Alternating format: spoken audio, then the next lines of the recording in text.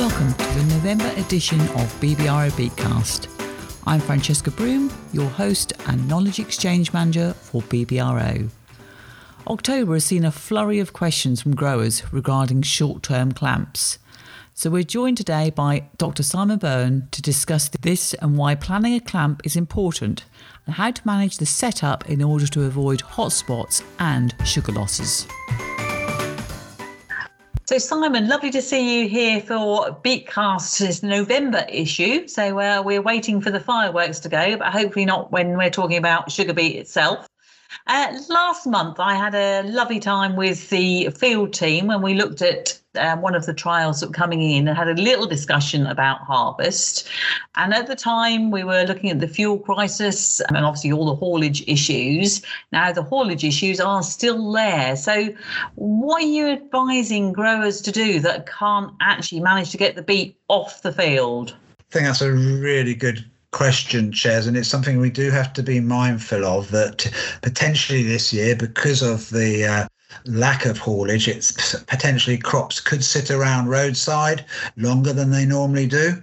And for me, that starts ringing a few alarm bells, because as soon as the beet comes out the ground, it's like a ticking clock, really.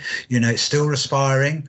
So obviously, when it's respiring, it uses sugar. It's been quite warm, okay. Of late, it's cooled down a little bit, but it has been quite warm, which means that sugar beet will be losing sugar a little bit more quickly, certainly if it's still around 15, which it has been, as opposed to what it would be if it was below 10 or certainly below 5. So I think the watchword is, first of all, make sure there's really good kind of communication between the grower, the harvesting, and the haulage to avoid unnecessary delays, because if the crop isn't going to be picked up, it might be best left in the ground rather than harvested by the side of the road. But if it does get harvested, I think there's just some real basics to remember.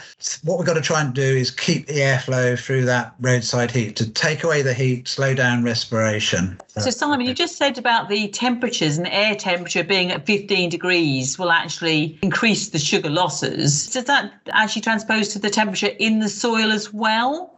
Well, obviously the soil provides a little bit of a buffer, but generally, and I have seen some temperature probes which are in the ground, it'll be a little bit cooler, but it's still warmer than it is usually. So obviously that beet will come out of the ground. It will then obviously go into a heat. If it's a nice sunny day, it will pick up that heat anyhow, but we also got to remember it's respiring as well. And that process of respiration generates heat. It also generates CO2. And what we need is to get that heat and the gas and CO2 out of the heat by making sure we got airflow through it. So temperature is key. And obviously it's been unseasonably warmer than we've been before. So there'll be a lot of residual heat in the ground, in the crop. When the beet comes out of the ground, they begin to respire, they generate heat. We need to move that away. So our whole strategy really should be to making sure we can keep that temporary roadside heat as well ventilated as possible before it's picked up and got to the factory. So some key points: don't go too high, no more than 2 meters in a temporary heat, to obviously avoid heat building up towards the bottom and in the middle. Keep soil tear to an absolute minimum. There's a lot of heat in that soil. Obviously, the heat will warm up as well.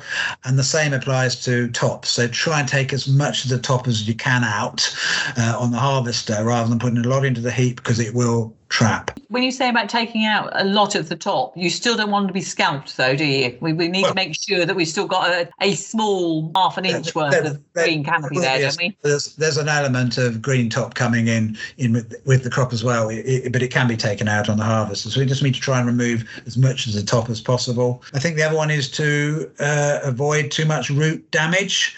Obviously, a damaged root is going to respire more actively, and we know it can lose a lot more sugar, probably 2 to 3 times more sugar loss than an undamaged root. So to make sure we're not doing too much damage, which is obviously kind of checking some of the basics on the harvest to make sure there's not too much damage done at the share, or particularly turbines aren't being run too fast necessarily. Of course, there's a conflict there because they might have to be run necessarily to get rid of the soil. So it's just fine balancing. And I think, just monitoring, and I think making sure there's really good feedback from what's happening at the condition of the beat of the heap to the harvester driver. So try and have someone who can actually say, that last load we've just taken in, there's a lot of soil in that. Is there anything you can do? It might be just part of the field, of course. So we've talked about dirt, we've talked about too much green material, as less damage as possible. Avoid over-scalping, obviously, because if we take too much of the top of the beet off, obviously we're losing a lot of sugar, but obviously we're going to lose even more there as well.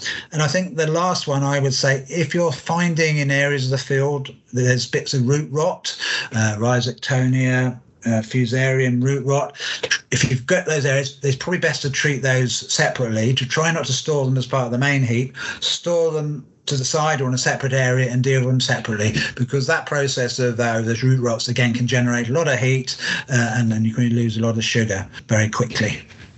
So what sort of temperature do you actually want the middle of a heap to be? Well, ideally, I'd like it to be kind of around 5 degrees. But, you're really dependent on ambient temperatures to do that. The cooler, the better. Obviously, at the other end, we get nervous about frost, but the cooler, the better. And there's a very clear relationship between sugar loss and temperature. And I think between 5 and 15, it goes from something like less than 1%. Certainly maybe 0.05% sugar loss. It can jump up to probably 0.3%. So, a threefold difference. So it has a big effect. And that's per day, isn't it? That's percentage sugar loss today. And I think what's a little bit more critical this year, Ches, is because obviously sugar levels are a little bit lower than they have been in the past. I think that's in part due to a dull summer. So we're probably sitting with sugars in the 16s rather than 17s. So, those movements when you're kind of sitting at maybe 16.5 to 17, if you lose 0.5% quite quickly, that gets a little bit more critical than if we had a starting point of a 17 or a 17.5. And if you think you're going to have to store for more than 2-3 weeks, would you look at sort of building a slightly different clamp? Yes, definitely. I think so. If you're going to lift and it's going to sit there, certainly for more than 2 weeks, you really got to start thinking about the kind of straw bale, ideally with pallets underneath it, with the pallet holes kind of running outwards so we can introduce some ventilation, and then obviously making sure they're kind of nice and level, again, not going above 2.5 meters high, and keeping soil and tops to an absolute minimum. And again, the same applies, avoiding root damage as well. Well, we are quite lucky because this time of year we very rarely have a hard frost, do we? I certainly don't want to talk one up, because I do remember back in, I think it was November 2010, when we had a very severe frost, didn't we? But it's worth growers just keeping an eye on those air temperatures. Yeah. And if necessary, would you recommend fleecing, or do you think we don't need to worry about that? Don't think we need to worry about that just yet, but one thing we have learned in a couple of years, our weather can do unpredictable things. So I think it's absolutely worth keeping a half an eye on the weather, just in case a cold snap is forecast and we need to think about fleecing up the covers.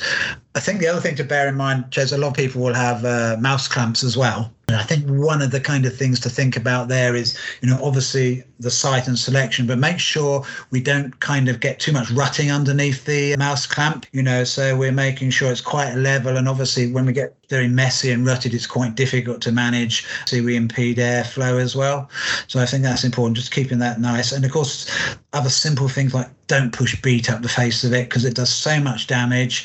Not that you're causing root damage, you begin to smear a lot of beet as well. So, just try and treat them really gently. And obviously, if they've got a very unlevel ground, they're going to lose a lot of beet when they go to lift them. So it's in everyone's benefit to have a nice flat surface to start with. Yeah, certainly do. And we've all seen the messes behind a kind of a clamp which has not been on level ground, particularly when it gets wet, and it has got wet now. So choosing that site for your mouse clamp is quite key. Obviously, it's dictated with proximity to road and loading, but try and do your best to give yourself half a chance of keeping that beet in a reasonable condition.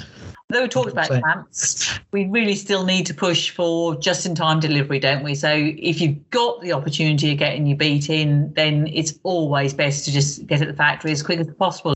Yeah, keep that communication going. Obviously, before the harvester goes in the field, know what's likely going to happen. Is it going to have to sit around for a while?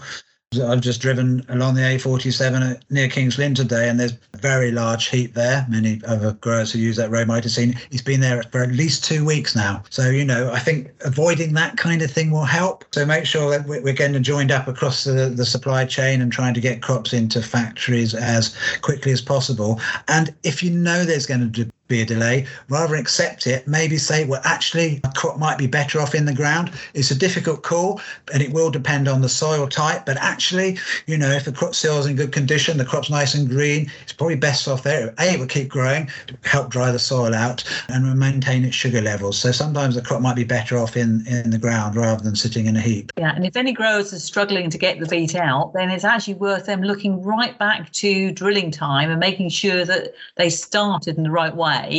And I am pleased to say that we have just this month released the drilling maintenance and seedbed preparation booklet. So that's available. And I think I'd encourage all growers to look at their drill maintenance and take the time now to look at seedbed prep, because it will save them an awful lot of time next harvest, won't it? We say it every year, a level seedbed and a nice uniform plant population has big impacts on harvesting, doesn't it? And often they're separated by a year, aren't they? In some cases, for the later last year crops, and we forget, but, it really does make the difference. And we do live the legacy of that work at that time, don't we? Yeah, a little bit of forethought goes a long way. So thank you ever so much, Simon. Nice to catch up with you, and hopefully we'll speak to you again before Christmas. You can read more about clamping in the BBRO reference book from 2019, or if you watch our YouTube video, we've got something on farm hygiene and short-term storage that was released last winter. And the drilling maintenance and seed preparation booklet we mentioned is available for you to download from the BBRO website under publications. Thank you very much for listening.